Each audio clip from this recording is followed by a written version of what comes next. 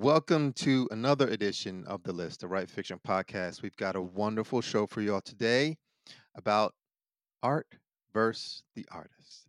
Before we get started, if you love the pod, please take a moment to rate, review, and subscribe on your listening app.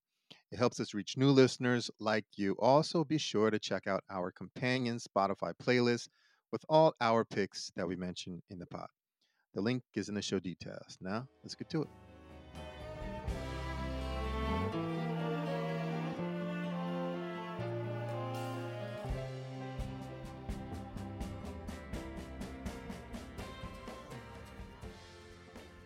In general, the art that we love means something to us. I mean, it makes us feel happy, sad, it comforts us, it gets us riled up, it gives us goosebumps, it challenges us, shows us something new about ourselves. It means something to us. I mean, when you listen to Blue and Green or flamenco sketches by Miles Davis, they give you that feeling of calm and love. Or when I hear Kanye West's song We Major, I immediately get pumped up and ready to attack my day or get on the elliptical and do the thing. Or on November 1st, as soon as I hear the first notes of Darlene Love's song, Christmas, Baby, Please Come Home, I feel all warm and fuzzy inside. That is the power of amazing art, amazing music. But what about the people that make the art? Do they have a stake in giving me those awesome feelings? Should my feelings be transferred to them as the creators of the art that I love? Yes, no, maybe. Well, the only thing I'm absolutely sure of is that it's definitely complicated. Fortunately for you and me, on today's show, we'll be digging deep into these questions as we discuss the concept of art versus the artist. And with a topic this heavy, we just had to bring on an expert guest to help us untangle everything. Welcome to the show, Tom Moon. Thanks for having me. It's great to be here. Yeah. And I know everyone out there in the list land knows who you are. But for those that don't know who you are, here's a little background on you, Tom. Tom Moon has been writing about pop, rock, jazz, blues, hip hop, and the music of the world since 1983. He's the author of the New York Times bestseller "1,000 Recordings to Hear Before You Die," and a contributor to other books, including The Final Four of Everything. From 1988 until 2004, he served as music critic at the Philadelphia Inquirer, and his work has appeared in Rolling Stone, GQ, Blenders, Spin, Vibe, Harp, and many other publications. Since 1996, he has contributed to NPR's All Things Considered, and he's also won several awards, including two ASCAP Deems Taylor Music Journalism Awards. Behind his bona fides as a music journalist, he's also an accomplished saxophonist whose professional credits include several tours with the Maynard Ferguson Orchestra. And recently, he launched Echolocator, which is a newsletter devoted to nearly vanished sounds, spirits, ideas, and recordings that is super awesome um, for me to read, and I know it'll be super awesome for everyone else to read. And I'll make sure the link to that is in our show details. So Tom, we are really honored to have you here today to talk about this interesting topic here. It's an endless topic, isn't it? Because even people, I mean, the news this week about Springsteen's DUI, even people who are on the pedestal are not always on the pedestal, and we're all human. Yes. So that's sort of like a baseline for me in this conversation is we may hold these people to a higher standard because of what they've brought, but they're still human and we're still human. And part of what we're addressing is how we process the humanity of icons, legends, people who've been larger than life since we were very small people. Yeah, and a little background on this pod specifically is, part of the genesis of this topic was your topic when you talked about Phil Spector's death Right. and what that means for the art world, what that means for art, and it was just really, I thought it was just a really deep article, and you really covered it well on Thank you. Echolocator. So make sure everyone out there, please check it out. But with that, we are going to dig into our list, and today there's not going to be a favorite. I'm not going to say favorite. Okay, everyone out there. Today I'm going to say, who would you like to talk about first? Because when you talk about these folks, you don't want to talk about who's your favorite terrible person.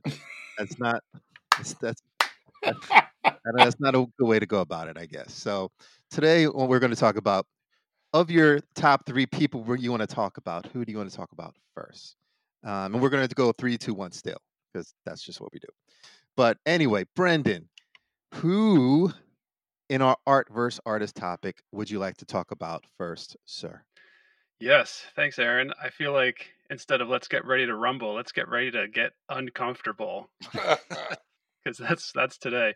So for me, the third person I'm going to talk about is drummer Ginger Baker because for me, I think he was an amazing drummer. He was like equal parts Tony Allen, Buddy Rich, Mitch Mitchell, like just the way that he bashed on the drums, but had a great sense of groove and a really creative approach behind the kit, and also like such a personality. But that personality was often quite problematic. He was known for being so fiery. He always told you what he thought, very volatile attitude. Jack Bruce went on record as saying that they lived too close, even though they were on two different continents for the last couple decades of each of their lives. And so that's why he is the third person I would like to talk about, Ginger Baker. Nice, excellent. And I didn't know much about Ginger Baker, but I learned a lot in researching for this, and that was interesting. Uh, Tom, we're going to go with you, man. What is your number three person that you would like to talk about today in the art versus artist topic? Well, let's just get Michael Jackson out of the way then, shall we? Anyone is whose sort of tagline is king of pop is problematic to begin with, right? I mean, we know his work uh, from the time he was a very young person, he was a star, and throughout his career up until 1993, when the first child abuse, sexual abuse allegations surfaced, we always thought as an adult, he was an uncomfortable adult. He was not like the rest of us. We attributed that to his upbringing, to his father, a lot of, lot of history about that. And I'm fascinated because so much of his work is about joy, and so much of what he brought the world with Thriller anyway, and then in sort of a diminishing ratio after that, these songs, these productions were just everywhere. They were almost inescapable for a long time in the culture. They had huge influence. He cast a huge influence across the way records were made and everything else. And what do you do with someone like that who is reaching into the minds of very young people before they're even really pop music consumers? How do you wrestle with this legacy of his sort of bad behavior against this stuff that you can't even imagine ever coming from someone who would have had a sort of wayward thought? So that's why I wanted to talk about Michael Jackson. I think he's just we can't not talk about him. Yes, that's this topic. Unfortunately, fortunately, I don't even know how to say it, but you got to have Michael Jackson on this list, Yeah, on this true. topic. So, um, with that, we're going to move to you, Adam. Mm. What is your number three person that you'd like to talk about when we talk about this topic of art versus artist? Boy, this whole week I was kind of just dreading the conversation. Then we finally sit down and start this. I'm like, you know what? This is actually really, really, really interesting, and really a lot of the back and forth I had in my head this week was a lot with just the criterion of why to choose who, and I didn't want to get too criminal or too but with my third choice, I wanted to go with someone who's kind of legend, kind of overtook what he really did, and I went Jim Morrison. In that, um, I mean, personally, I'm not a big fan of the Doors. I think Morrison just is like a big drunken piece of ham running around on stage, and and it just and then really the Doors movie did him even less favors, where they had him in this like, you know, in the desert with the shaman, and then he's always and then like and but like and then just like this constantly drunk, tripping, 24 hours a day for 8 straight years or whatever. Whatever. The legend blew up, but if you really get down to it and look at the Doors, it was like, this really kind of a groundbreaking band with, like this really, high concept poetry and this like, psychedelic kind of jazz in the back. I think, the more I eliminate the legend and just like listen to the Doors, I think, I think their reputation isn't right. So that's why I threw Jim Morrison there at number 3. Nice, Adam. And so, I guess I assume you didn't like that Doors movie. I guess, Adam. I know I don't know. No, remember we did a pod on one of the previous pods we did, and I added. It's like I was entertained as hell by it, but it's like I don't think it did anything good to their reputation. It was like tabloid entertainment. So you love hate them. All right, and with that, Freddie, quote unquote, Freddie, yeah, we're gonna go to you with your boy. number 3 pick, and I do actually of have the them. artist. I have them in order this time. Usually, I'm very vague about a listing. I'm not down with lists per se. This one is number 3 for sure. I have them in order of least to most. And you got to start with this guy. I do, and it's another drummer, Bernard Buddy Rich. I mean, come on. Everybody knows about the bus tapes, and there's been other stories. Supposedly, Billy Cobham brought him a snare drum to sign, and Buddy dropped it down the stairs, supposedly. And then there's been documented cases of him being gracious and sweet to rock drummers who came and to bow at his feet. So who knows what to believe.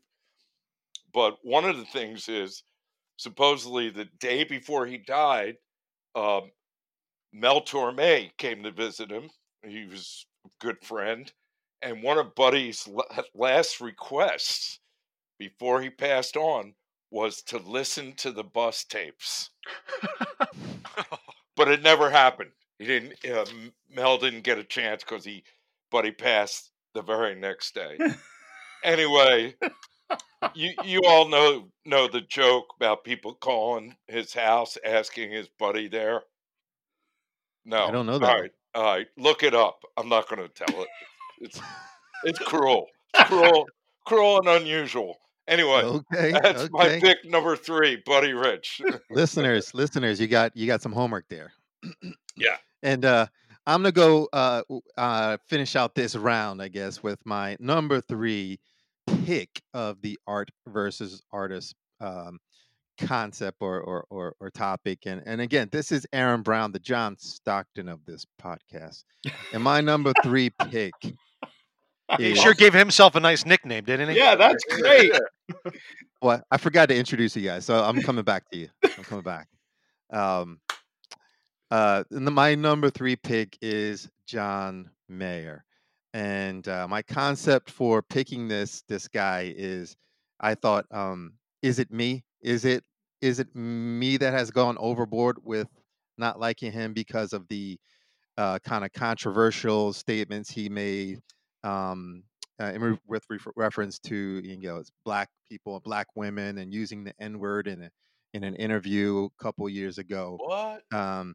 And it seems like he's come out of that and he's recorded more albums and people have kind of accepted him in the popular culture again. But it was really personal for me when he did that, because I was a huge fan. I mean, that Continuum album was really good and I really loved it. But after that, I was like, and then he apologized. And the thing is, I say isn't me because, I mean, everybody I know has made dumb mistakes. Everybody I know hasn't made these dumb mistakes, but everybody has made dumb mistakes. So do you forgive? Do you not forgive? Do you move on? Do you not move on? So that's why he is my number 3 pick. And so with that, we're going to kick it back up to you, Brendan Meta McGeehan, with your number 2 pick here with the art versus artist topic here. Yep. Continuing to get more uncomfortable as we progress in our list here. So, my number 2, I reserved for the Godfather of Soul, Mr. James Brown, he should be in the discussion. There's a very well documented history of abusive behavior with this man, but he's James Brown. It's just, and I don't even know if he ever acknowledged it publicly. It just seems like it's part of his persona too. I mean, he was the hammer. He was hard on his band. He was hard on everyone in his life. Like, I just was listening to an interview with Bootsy Collins, and he bought Bootsy his first like nice bass, and then when Bootsy decided to leave to go with George Clinton, James got the bass back. He asked for it back. Like, he was just a hard man, a really hard man. But the music is undeniable. Amazing, influential, all the above. Problematic person. Number 2, James Brown.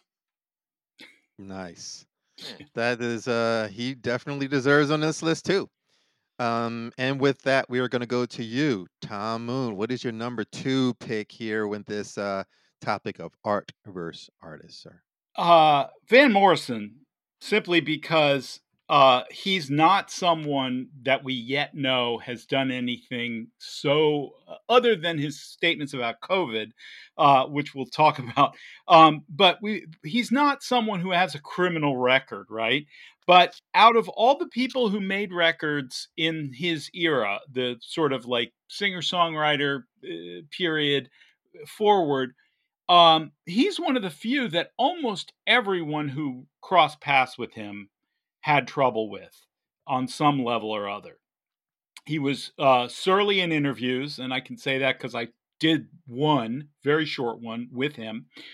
He was not pleasant to his musicians. He, in the same way you were saying about James Brown, he was someone who was a taskmaster, expected really high level work, but was not a charitable, fun boss to work for. And, he made outrageous demands of promoters at festivals. I mean, he was really kind of, he's a case where the unpleasantness of his personality is more the issue. And because so many people now know, he's kind of in the Ginger Baker category, I guess, because so many people now know that this was is his mojo a little bit, that like your reputation precedes you, right? So now he doesn't even have to be that guy to be that guy, which is weird too. So yeah, he has to be here. Yep. Yes. I didn't know anything about his surly attitude, to be honest with you. And even I didn't even know about the COVID thing till I, did some research for our pod today. And yeah, it makes me think a little differently about Mr. Van Morrison, which is, part of the topic here we're talking about. So with that, Adam, the podiatrist Zelensky, podiatrist. We are going to go to you for your number 2, number 2 pick in the art versus artist topic. Oh man, yeah. Let me foot the bill for your mental anguish. Oh, yeah. We should just call this the hard truths about people you thought you liked podcast. But my second choice, actually a pretty good one on the heels of Van Morrison, is a guy who's kind of used media manipulation to keep relevant, and it has rubbed a lot of people the wrong way, and that would be Kanye West. Because I had to, I mean, simply for the fact that so many people I talk to, and I'm talking about like, I love this Kanye album. I think he has 5 fantastic albums, but every time I talk to somebody, they're like, yeah, but he's just kind of a dick, or like, he's always just in the allegedly, news. Alleged dick. Alleged dick. but I just every time, because I'm a big fan, not of his most recent work, but a lot of his work. And every time I'm in a casual conversation with somebody, so many times it comes up, yeah, but he's just so annoying, or he's just so this and that. I'm like, I'm not talking about him, So I think he's kind of a pretty good embodiment of a more contemporary art versus artist, because no one can get past it, or at least not a lot. So Kanye at number 2. Yeah, that's he deserves to be on this list. He gets honored to be on this list, I guess, or whatever that means. So with that, we're going to go to you. I'm still workshopping this. We're going to hand out little certificates. Freddie, we're gonna go to you. Freddie, Freddie Fetty Betty Bobetti Betty. Berman. Yes. What is your number 2 pick Number for the 2. art versus artist concept, Yeah, sir? number 2 is Chuck Berry. A lot of people don't know this, but he actually was sent to a reformatory when he was in high school for armed robbery, and it's kind of where he started getting his musical chops together. He put a singing quartet together, and when he got out, he was kind of pursuing music. Um, but the most famous is that he allegedly installed a video camera in the ladies' bathroom of his restaurant. Ew. I've actually played at that place, Blueberry Hill, in St. Louis, St. Louis. and he claimed he had the camera installed to catch a worker who was suspected of stealing from the restaurant. But I'll let you decide. Anyway, Chuck, what can you say? It's Chuck Berry, man. And I have a great Chuck story, which I will tell in the second part. My number 2 pick, Chuck Berry. Nice. And I'm gonna see your ick factor and raise you another ick factor, sir. Uh, um, so this is Aaron again, John Stockton here, and my number 2 pick for the art versus artist topic of today is R. Kelly. And in thinking about who should we pick for this, I thought like, well, let me try to figure out like someone who that I've liked their music, but you know what, I can just totally cut out of my life and not even worry about it. And R. Kelly topped that list of people that I could just cut out and not listen to anymore. And but however, I will say that putting together our Spotify playlist, when I went back to listen to those songs, I was like, "Dang, these are the jam right here." And but I still could cut him out because I can't. You can't listen to his music in the sexy time context and be like feel cool about yourself. So yeah, that's why he is on this list for me at number 2. And with that, we're going to kick it back up to you, Meta. What is your number 1 art versus artist topic person? That is a mouthful, isn't it? All right. So the person that I picked for number 1 is kind of the poster child for modern day toxic masculinity, and that is Mr. Ryan Adams. Mm. So we have a lot of uh, documented evidence of really awful things that he's done. He's some serious issues with women, it seems. And the reason I put him as my number 1 is because I really like his music, and it's very conflicting for me knowing what I know about him now, because his records are like a string of pearls. Like that self-titled record, the Ryan Adams, was like one of my favorites of that year, and still like I still spin that. I think there's some great songs on there. So he's got to be up there for number 1 for me, Ryan Adams. Hmm. And you're saying Ryan with a R, not Brian. That's right. Just so everyone out Make there. that clear. Don't get it twisted. Just wanna make Nobody ever had that conversation about Brian Adams. no, Right? Maybe. We're not- I hope not anyway. yeah. Well, we're not talking about Brian with a B. We're talking about Ryan here, everyone. I just want to make that clear for our listeners out there. Brian, you're okay. Tom, let's go to you with your number 1 pick in this art versus artist topic. Well, he's already been mentioned, and we can't not address Phil Spector. Most of these guys look like amateurs compared to Phil Spector. I mean, this is like a rogues gallery of awfulness, and yet Phil Spector takes it up a level or two. I mean, he actually killed somebody and was serving time for it, and put a lot of other people, mostly women, through hell for a very long time while he was working with them. I mean, he represents this thing where, the value system that we all bring to life and our humanity crashes into this this art that again, when you hear it, you do not think that this is a murderer. This is the work of someone who's evil. It's almost impossible to square the Ronettes with his behavior. Yeah. Yeah, it is a tough one. Yeah, a lot to talk about on that one. Let's just let's leave that there for right now.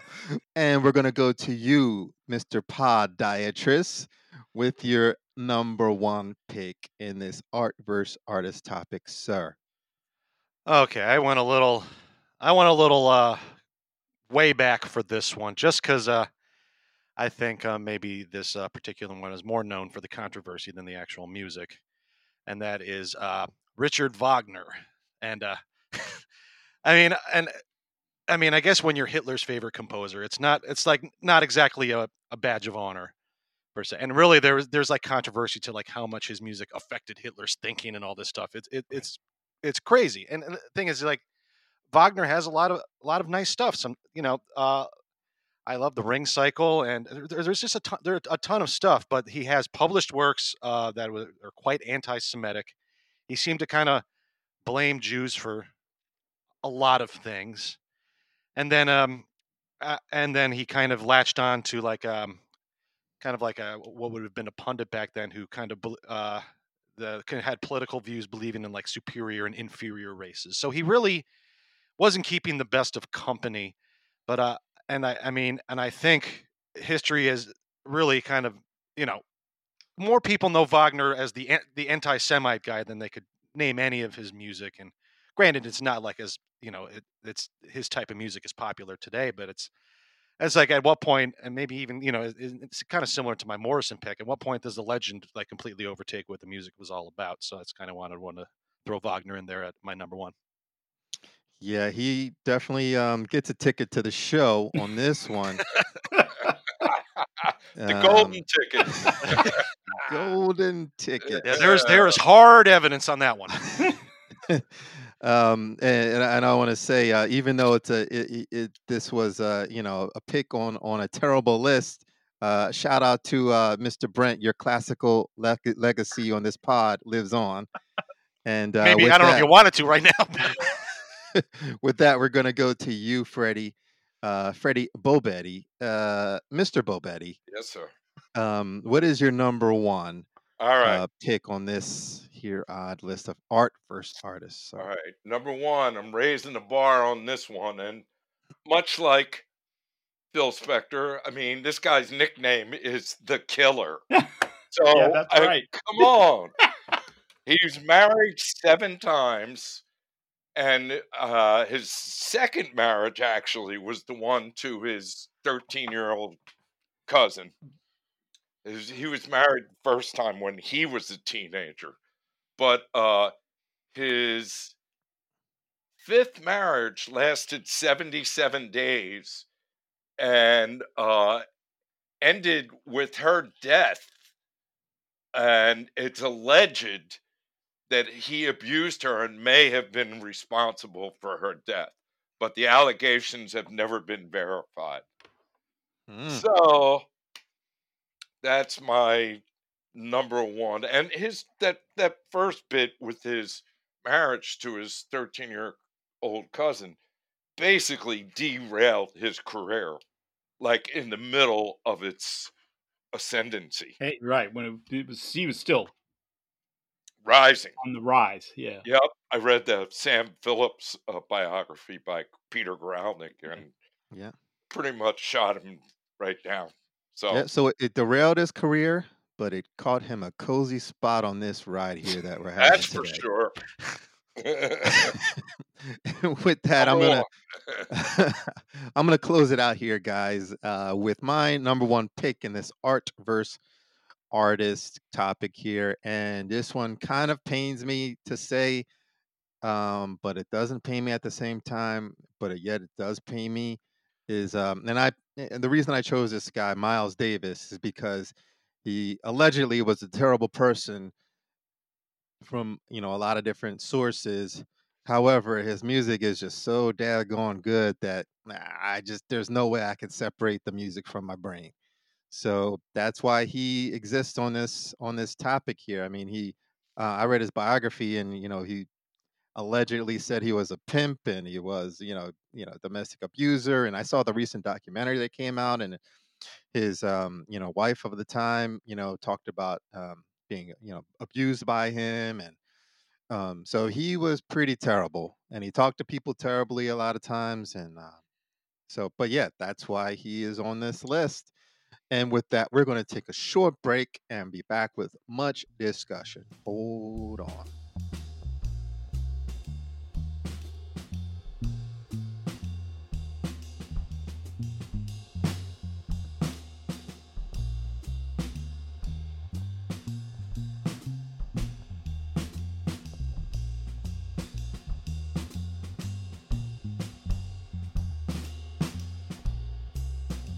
And we are back. And so when I'm looking at all the people on this list, a lot of people on this list have had great legacies. They've touched a lot of lives with their music. They've sold a lot of records. They've made a lot of money. And I want to talk to you, Brendan, first about just the basics here. Does their behavior tarnish their legacy in any way to you, at least? It's kind of it's a softball there, buddy. Yeah. Are there softballs in this topic? Yes, I think if I'm honest, it does. It does, but it's it's weird because I can still, for the most part, listen to the music, but it's not equal across the board. There's some of our picks listed that I have a hard time listening to, and some that I don't have a hard time listening to, and I Mm. I can't really explain why. So it's just, yeah, it's really challenging, and so I think that has led to the conflict that we're all feeling right now. Well, a follow up for you, sir, is so which ones are you having a hard time listening, or do you have a hard time listening to, like on this list here that we have? I think Michael Jackson is a big one. I don't know, and like, do we have to get into like the ranking of these terrible like acts that people have done? Like, are we really going at it from there? And then I get like, well, why am I judging other people like this? And yeah, it's just really uncomfortable. Yeah. Hmm. Wow. Tom, what do you got, man? So the notion with Michael, the gut check I did yesterday, knowing we were going to talk about this, was I put on Off the Wall and listened to Don't Stop Till You Get Enough, which I think as a work of modern production, it's about as nailed as you can get. I mean, it's just perfect. It always makes me feel good. It's always uplifting. It always makes me dance. And I have not heard it. I've heard it ambiently, like being out and around, but I've not heard it like to sit and listen to it loud and I was surprised that for the first reaction I had was kind of like revulsion. It was almost like I didn't need to hear this again. Partly, I think, because it's been burned into my brain, but partly it's that, every time you hear something and you intentionally go to listen to something, and that's important too, because, Michael Jackson has not been canceled out of, the Spotify universe and out of the culture. I mean, you can find, you can hear him on the radio at the beach, but, there's something different about actually going to put on a record and then going, is this is this what I really need right now? And I stayed with it all the way through, but I was really confronting that in a way that I had not with some of these other people. Aaron, what you said about R. Kelly, however, having sat through a really terrible live performance from him, where it's like he never moved the needle. It was the opposite of all these other people as performers. I can never hear R. Kelly again. I'm good. With Michael, I'm struggling. Yeah, and I think digging a little more into the Michael part, I feel you, Tom. Like when I listen to his music, immediately go to ooh, cringiness. Mm. But I will say when I listen to especially Off the Wall and Thriller, what I first go to, I don't necessarily go to Michael Jackson. I think about Quincy Jones. Quincy, exactly Right. right. Now, when I think about Quincy Jones and like when the strings come in on "Don't Stop Till You Get Enough," I think, or whatever, it was like da da da. I'm like, oh Yeah. yeah, that's the good stuff. Yeah. And I don't think about Michael not once, even though it's like his song. But his later stuff, I'm like, ooh, this guy is creepy. You know what I mean? So, Adam, what do you got, man? Well, while we're on this topic, and we are, there is the loveliness of the information age and having Spotify and everything at your fingertips. A byproduct of that is the expose documentaries that we can all put our way through. And I have to say, I have purposely avoided watching the latest one on HBO. Is it Leaving Neverland, or Right. The I don't think it's two-part Finding Neverland. Finding Neverland, yeah. And I'm just like, I know a couple people that watched it and they were just like scarred, and I'm just like, I'm like, you got to face hard truths and stuff, or whatever alleged it is on there. But I'm like, I've had a hard time. I can't do it. I can't pull the trigger. I don't know. Have any of you guys watched it? No, I don't need Same to. reason. Yeah. On purpose. Nope. Yep. Nope. That's everybody. That's the whole panel. Wow. Yeah. I mean, Yeah. going back to R. Kelly though, I haven't watched that documentary either, and no intent. And it wasn't because I was trying to avoid it. I was just like going to Tom's point. I was like, yeah, I'm good. Like Right. the quality of his art, and that's a topic I want to bring up to the group here. The quality of R. Kelly's art just makes it easy for me to be like snip snip sit, you're gone. But the quality of some of these other people, it just, yeah, it leaves me like, I'm like, I can't do it. And actually I'll go to you next, Brendan. But like, for instance, everybody's all about the popular culture is about Ryan Adams and how great. And like, Brendan, you were saying how you love his records, and I never got into his records because I didn't like it. So I was like, I kind of feel like, whew, I dodged that one. I don't even need the quality. It doesn't. I can snip that out and not even worry about it. And I feel really good about myself for not dipping into it. But Brendan, what do you got, man? Yeah, yeah. I think it's really worth bringing up just the size of one's catalog in reference to this, because it is easy to cut others out and not others. And so another example would be Gary Glitter. Like, he Ooh. had one giant hit, and Yeah. so let's cut him off, and we can feel better as a society because we're taking the moral high ground. Gary Glitter is not in part of our public consciousness, or he's not getting the spotlight anymore. But then, okay, well, what about Michael Jackson? People are still totally fine to listen to those records. And so where do we draw the line? And so for me, the question that I want to bring up to you guys is this notion of music as ownership. And so I feel like that is such a huge part of this conversation, because we all have records that we love and we call it our records. We call it my music, even though it's not our music. It belongs to the collective. And so I just want to bring that up as a concept of why it kind of crosses over. Hmm. Adam, what do you got, man?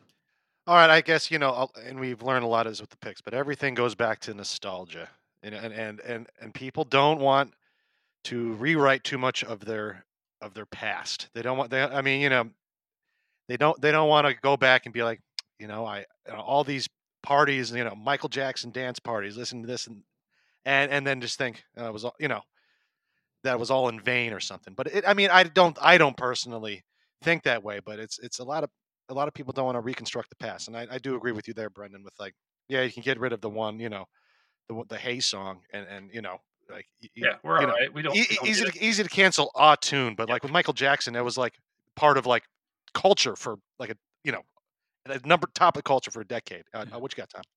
And what you also see with somebody like Ginger Baker is you can't really cut him out because he's involved in so many things that end up being influential, whether or not he was a bad actor at the time he was making, the Blind Faith record. That record stands. It stands. It's something that I would teach any history of music course I would do. And might not even get to his personality and the way he was abrasive with other musicians, the feud with Jack Bruce, all that. I might not even go there with him. With Michael Jackson, it becomes a different thing in part because the audience was the age of the people he was exploiting and abusing. And he had a bead on something culturally that very few people hold for any length of time, and then he used that in a way that exploited people. And to me, that there is something about that that's different, and maybe not as historically like the music has to have an asterisk, where Ginger Baker's music is his music. It doesn't have to necessarily be all the time, accompanied by a parenthetical trigger warning or whatever. Right. Brendan, what do you got, man? Yeah, so I want to bring up Phil Spector back into the conversation because again, this whole episode was kind of sparked by Tom, your really incredible newsletter with him being the top. I think one of your one of your phrases was like the tortured obituaries about him. Like that just totally nails that. And for me, like it's just so interesting. I don't have a problem listening to Phil Spector productions now.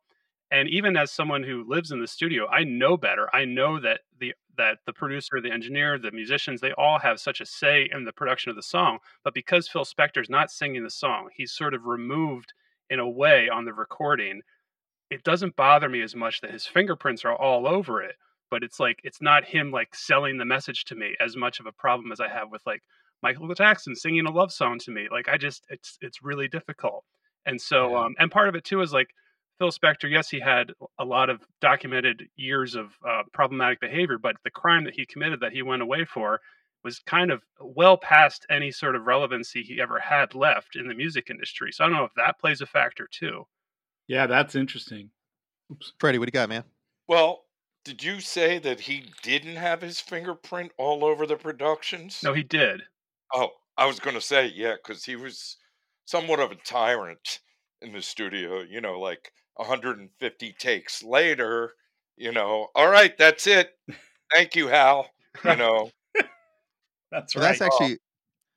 that's actually a good point, Freddie, because I want to talk about something slightly different. Take it from a different angle here, and that's levels of bad behavior. So if Phil Spector was just a tyrant in the studio and saying, "We got to get the right take, guys, number 160, come on," and that's what, or if you look down our list and you talk about Buddy Rich, or you talk about Ginger Baker, or somebody else like that, like, and they're just like curmudgeons, or Van Morrison, they're just like curmudgeonly people. Does that even like square into anything, or does it matter? Should it matter? Do we want our artists to be totally nice? Do we want does it matter? I'll throw that out to you guys. Freddie, what do you got, man? Yeah. Well, this is something I've been thinking about a lot because I'm in the middle of reading a book called Small Town Talk about Woodstock. Right. And Van Morrison features in it prominently. And there's a drummer who actually used to live in Philly, an old friend of mine, Daoud Shaw, played in Van's band. And he's quoted in the book basically saying, look, the guy was an alien. You know what I mean? Like, what I'm getting at is musicians a lot of times are just social misfits. No offense to anybody, myself included. It's the truth. I can second that. You know what I'm saying? It's like, Yeah. and it manifests in certain behaviors. He was like, yeah, Van was like an alien, man. He was not, he didn't have a lot of social graces, but every once in a while he would call me up and say, hey, I hear there's a guy who used to cut Sinatra's hair. Let's go get haircuts. You know what I mean? Like, he would surprise you. So basically what I'm saying is musicians aren't the most sociable or socially adjusted people in the world to begin with. Artists, period. Yeah, Right. Brandon, I'm gonna go to you and then Adam. Yeah, I think to piggyback on that, Freddie, I've had this thought before too of the level of genius of a lot of the musicians that we're talking about. And I've experienced this in really small doses of working with people who are on such a high level. They have zero patience for incompetence. They have zero patience for their time being wasted. And the ideas with which they come up with are flowing so fast. man, you better just stay out of the way if you can't keep up. And Yeah. so, like, Yep. I think Oh, that yeah. could breed a certain amount of aggressive behavior because of just the amount of creativity that can come through and be channeled through somebody is really impressive. Yep. Yeah, Totally. Adam, what do you got, man? All of that. So we were talking about like the curmudgeonly and all of that, and then I'm gonna do the dumb, that lovely thing of just asking another question to answer a question. In that, if the people in the industry that have the great squeaky clean images and say all the right things and do all the right moves, do you believe that's real? Do you believe those people? No, No. No. Nope. not So anymore. No. no, And nope. no. Nope. I'm Sometimes I don't take out the trash, There you are know? there are though there are a few who are sort of saintly beyond reproach, and people like John Hammond, the great A&R guy who discovered Springsteen and helped Dylan. Dylan's career, and advanced the cause of racial integration of the Yeah. music business, produced the first racially integrated concert at Carnegie Hall. Yeah. Like, he was on the right side of the Angels pretty much all the time throughout his whole career. Now, we may find out some stuff by some biographer down the road, but it doesn't. In a case like that, he brought us so much good, and he created so much art that was good, that it's like, I don't know. I will say that the people who are running pulling the levers of the music business today, I think most of them have problems that go beyond even the ones we're talking about socially maladjusted musicians, because the people who are the business people today are part of an opportunistic grab at the work of artists. They're just another toll booth in a sense. I see them that way, and so there's a lot to answer for if you're an A&R executive right now. Whether you might be the squeaky cleanest guy around. I'm taking us on a tangent, but you know what I'm saying. It's like, these people are not on the right side of the Angels now. I don't think. Yeah. Yeah. Yeah. Yeah. Eh, Go ahead, Freddie. Um, so speaking of angels and devil, I just finished watching The Gospel According to Al Green. Okay? It's a documentary by Robert Muggy. Yeah. And then, I'd heard stuff about Al Green, whatever, the Reverend, and it's basically all about his gospel career and his church. And I've seen him perform. I've actually opened for him when he's back to doing the secular Yeah. stuff. So this was made before that. But then I started looking up his, stuff about him and how he portrays himself in the movie, and some of the stuff that I read is like, holy cow. Yeah. Like, wow, this is the greatest PR film I've ever seen. It was amazing. Right. But Yep. if you go to his church, if you have that experience, it's like, it's all the way real. Yep. I was lucky enough to do that. I interviewed him and Willie Mitchell at Wow. the studio during that period when he was just coming back to secular work, and I've heard these stories too. And there's a lot of there's women that have Exactly. accused him of things, and you just don't know how opportunistic that is. I Right. just want to say that, like, about someone like that, it's like, I didn't go in to this interview prepared to ask him about any of the skeletons in his closet at all. And I also didn't go in expecting to laugh as much as I did. I mean, this guy is like, he and Willie Mitchell. Now, he had not worked with Willie for a long time. Willie was not doing great. He was an alcoholic, blah, blah, blah. But these guys sitting together were joy personified. It was like watching ping pongs of joy back and forth. I mean, I listened to this tape recently because I was doing something for Echolocator on, which I may share some of it, but I can't even tell what he's saying. He's in his falsetto voice, just laughing. And, Hmm. in this period of the pandemic, it's been hard to find good examples of laughter that make you go, "Oh my God, this was ridiculous. I couldn't even transcribe this interview." There was half of it is laughter. So there's Right. something about that too. And it's like the fact that he got what he got out of his voice and in a performance setting and in church because he was available to whatever the moment was. Now, does that mean that at 12:30 at night when somebody approaches him who wants to have sex, who knows? Right. Yeah. Brandon, what do you got, man? Well, we teased it in the front half, and I got to hear Freddie's Chuck Berry story. It's not that great.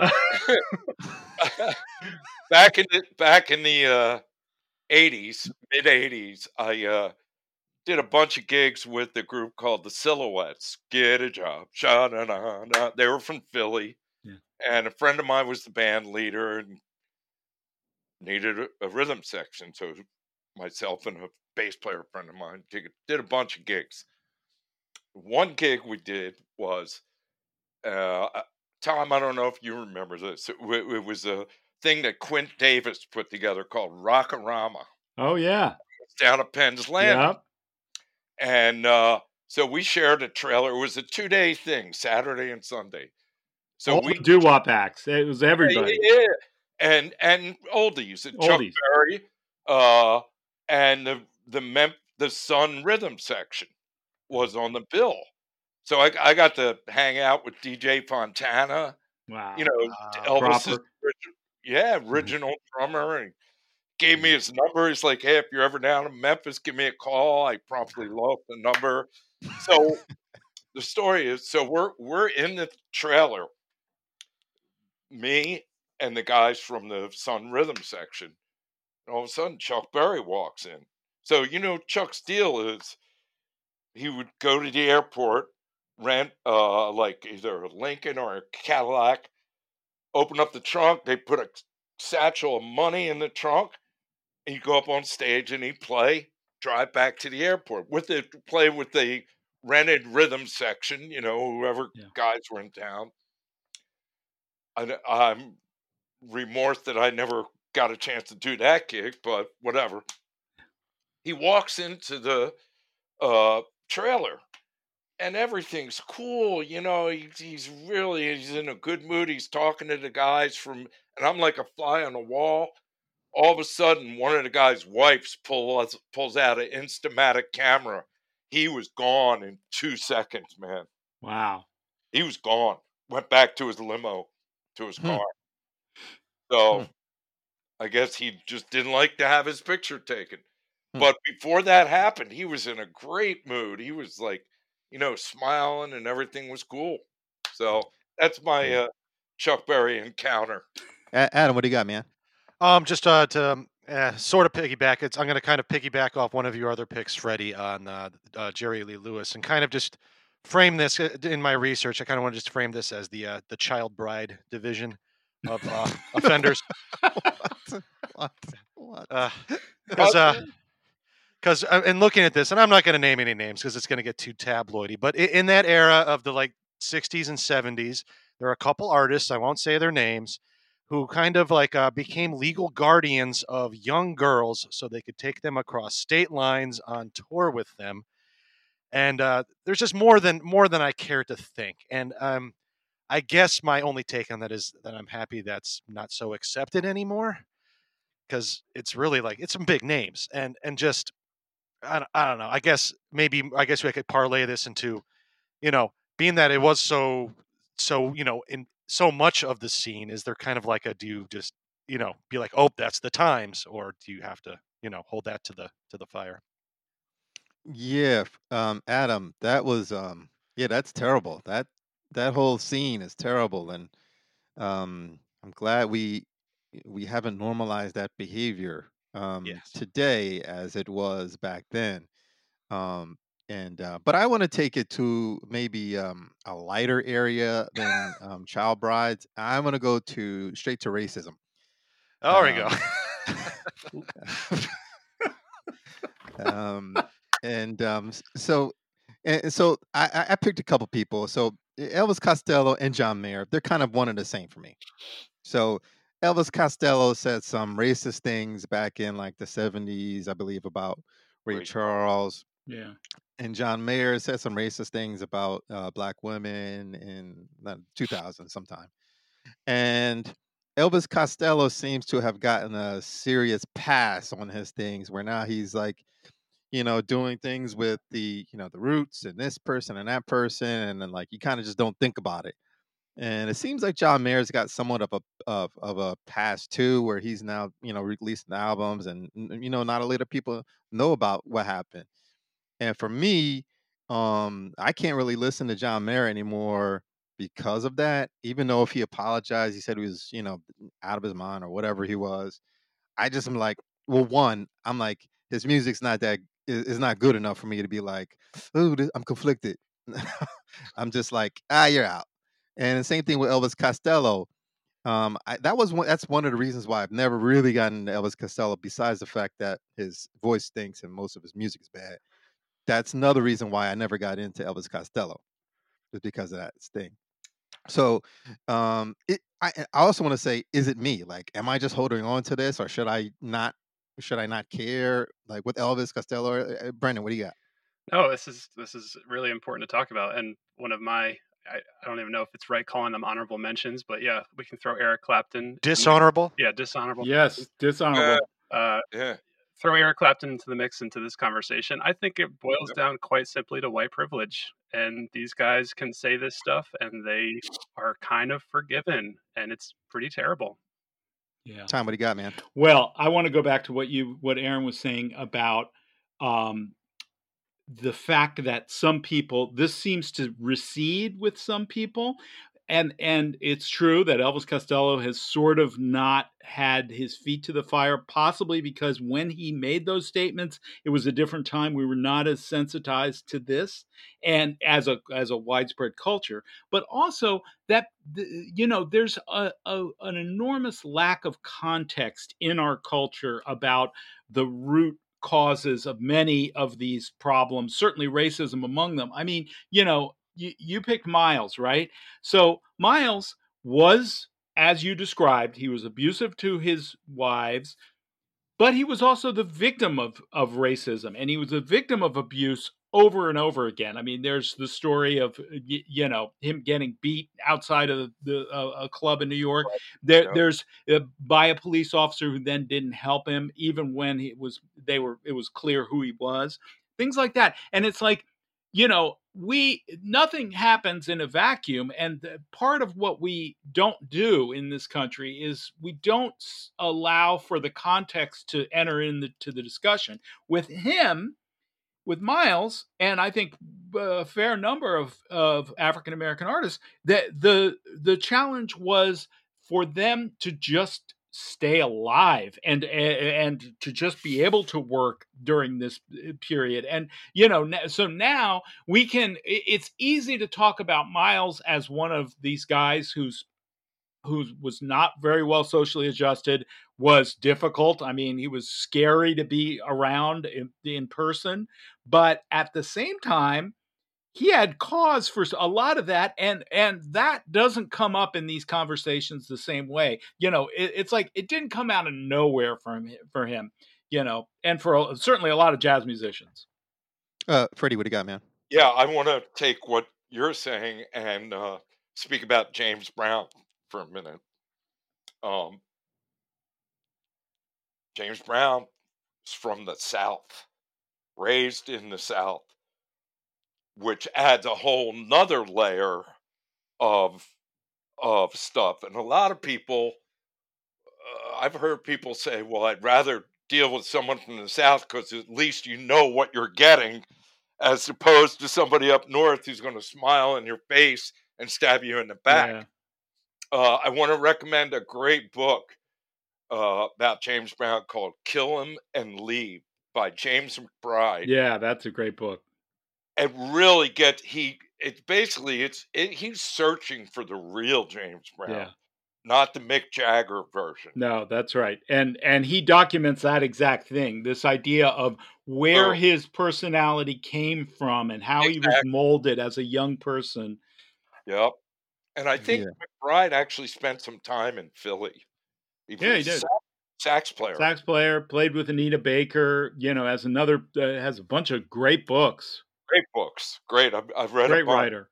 Yep, absolutely. Anyway, Um, I highly recommend that book.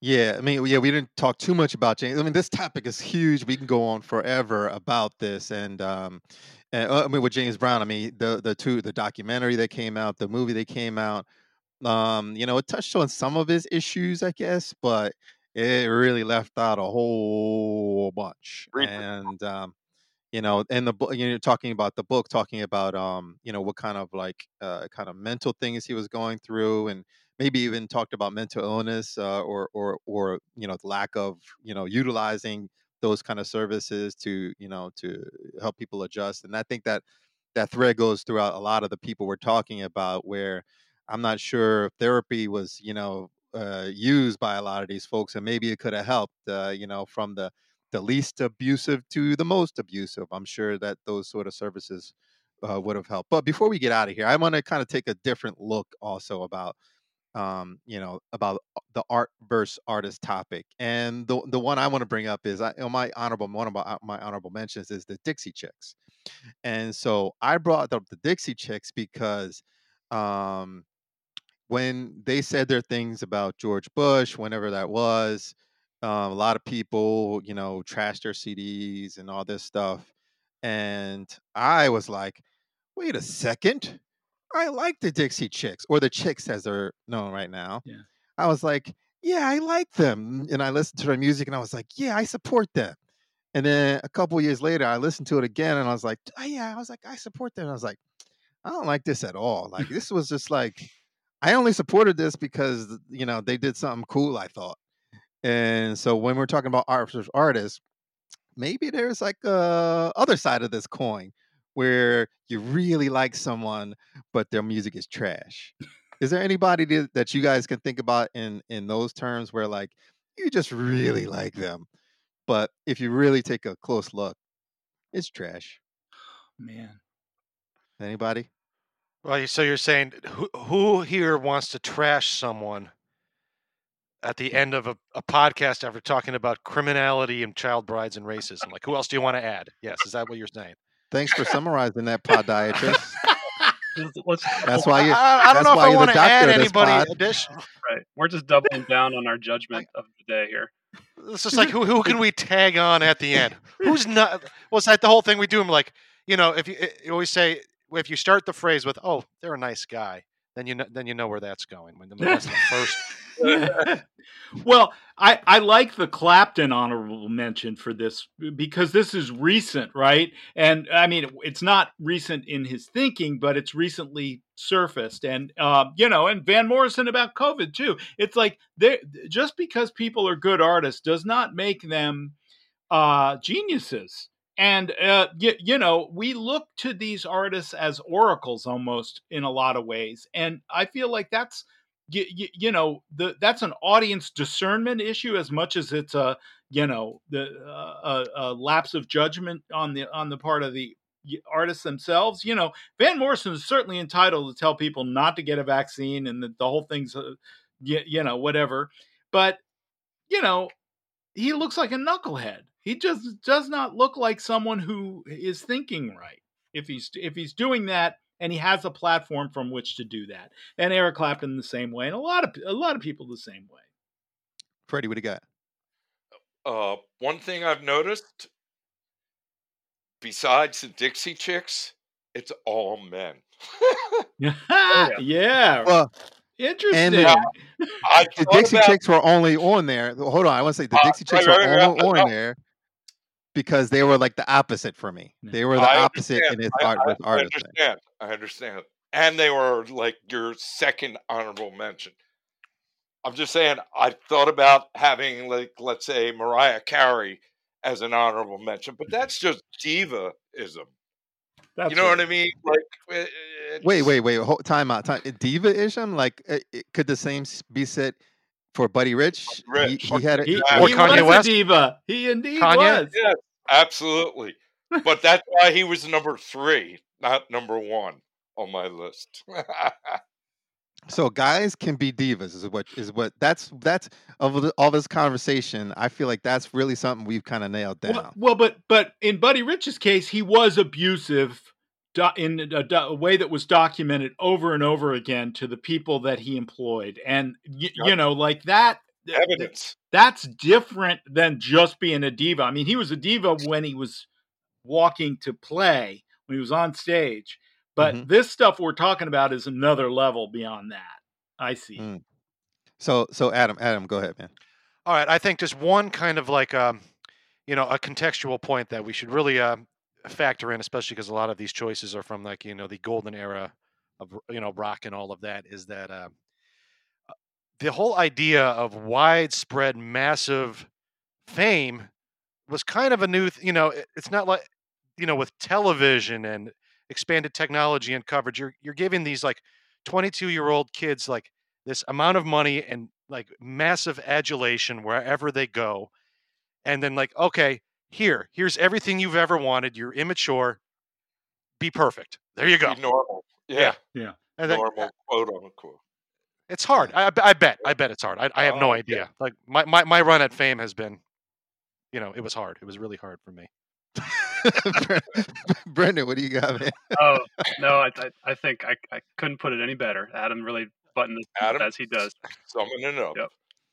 Yeah. Wow, that was really good, Adam. So I know. So we're wrapping up here. We can seriously, we could go on and on and on and on and on and on. I mean, we really didn't dig too much deep into Kanye West. I mean, come on, Kanye West or Wagner or even Jim Morrison's kind of diva-ishness. Or like one of Freddie's honorable mentions, Carlo Gesualdo, who might be up there in the top of this bad person train that we got here going Pretty on. bad. He might be in first class on this one. Look him up. Look him up. He did his stuff Yeah. first before any of these people. So Right. there's a lot more to dig into, and I'm sure we'll probably come back to this topic later on. But we'll definitely try to have you, Tom Moon, on again to talk about maybe Absolutely. something, some lighter fare, maybe Well, some thank you lighter for fare. having me. This was so much fun, you guys. Awesome. Yeah, we're so Thanks. honored to have you on. That was great. Yes, indeed. Yeah. And so this is The List, a Right Fiction podcast, and we'll have a link to Tom's new newsletter, Echo Locator, up on our website. We do have a website, guys, rightfiction.com. And we're going to have it in the show notes as well. So thank you guys so much for listening. On behalf of Brendan Meta McGeehan, Adam Podiatrist Zelinsky, Freddie Bobetti Berman, and Tom Moon, our special guest, this is Aaron Brown, the John Stockton of this podcast. And thank you so much for listening. We'll be back again soon. Take care.